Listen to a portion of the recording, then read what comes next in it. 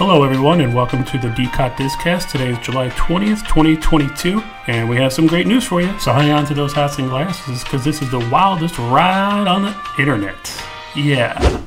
Epcot at Walt Disney World is getting back some entertainment, and just in time for the Food and Wine Festival. Atlas Fusion, a Moroccan music and belly dancing act, is back.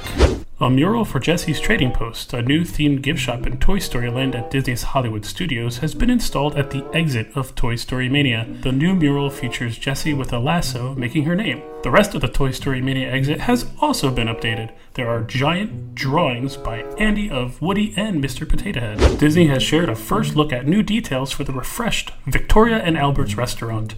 Victoria and Albert's reopens July 28th at Disney's Grand Floridian Resort. I have not been able to dine at this restaurant, but I would love to have the opportunity, especially after seeing these photos. These updates are beautiful. Have you ever dined at Victoria and Albert's? Let us know in the comments. Run Disney has unveiled this year's medals for participants in the Wine and Dine Half Marathon that's taking place on November 4th to the 6th, 2022 at Epcot. The 5K medal is inspired by Coco. The 10K medal, which shows completion of the 6.2 mile course, takes inspiration from Raya and the Last Dragon. The 13.1 mile course, or entire half marathon, takes inspiration from Disney and Pixar's Soul and the Soul of Jazz, an American Adventure exhibit found at the American Adventure Pavilion. I know Run Disney is a big event and a lot of people love doing it and participating, but me personally, I've never done it, but kudos to those that do. Who's the leader of the front that's made for you and me?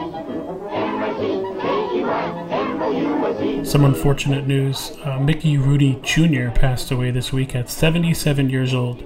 He and his brother Tim Rooney, who passed away in 2006, were original Mouseketeers on the Mickey Mouse Club. The old Welcome to Epcot signs are now removed from the park's entrance. These were blue with white lettering for the Welcome To portion of it, and then the old Epcot logo for the word Epcot, which was very colorful, and the O has the Epcot symbol. Why is it so hard to say goodbye to these things? Cast members were able to try out Magic Band Plus during an Iridescent Evenings event at Disney's Hollywood Studios, which included testing the new Batuu Bounty Hunters game. To play this game, you have to tap in at the Bounty Hunters Guild. The screen then gives instructions on how to track your target. The Magic Band Plus will flash different colors and vibrate in different ways depending on how near or far from the target you are. This looks like something fun to do to pass the time while you're waiting for your $20 lightning lane to Rise of the Resistance.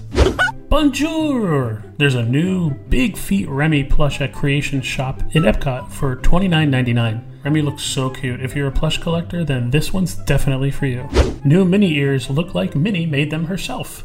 These ears feature a padded red twill bow decorated with varying sizes of white and black buttons. Disney describes these ears as having a, quote, charming homespun style, end quote, sewn by Minnie Mouse herself. They definitely do have that feel and would go really, really well with a Minnie-inspired outfit. A new hotel is popping up at Disney Springs and is set to open on October 27th, 2022. According to the Orlando Business Journal, the Walt Disney World Drury Plaza Hotel will be opening with 264 rooms. This is the first phase of the proposed 604-room hotel tower. The hotel will also feature 17,000 square feet of meeting space. In terms of food, there will be 2 on-site restaurants. This seems like another great option for a place to stay when you want to be close to the action at Disney, especially Disney Springs. Disneyland Paris is reaching record-breaking temperatures at 104 degrees Fahrenheit. It's so hot that Disney is now hooking up hoses and poking holes in them so guests can cool off.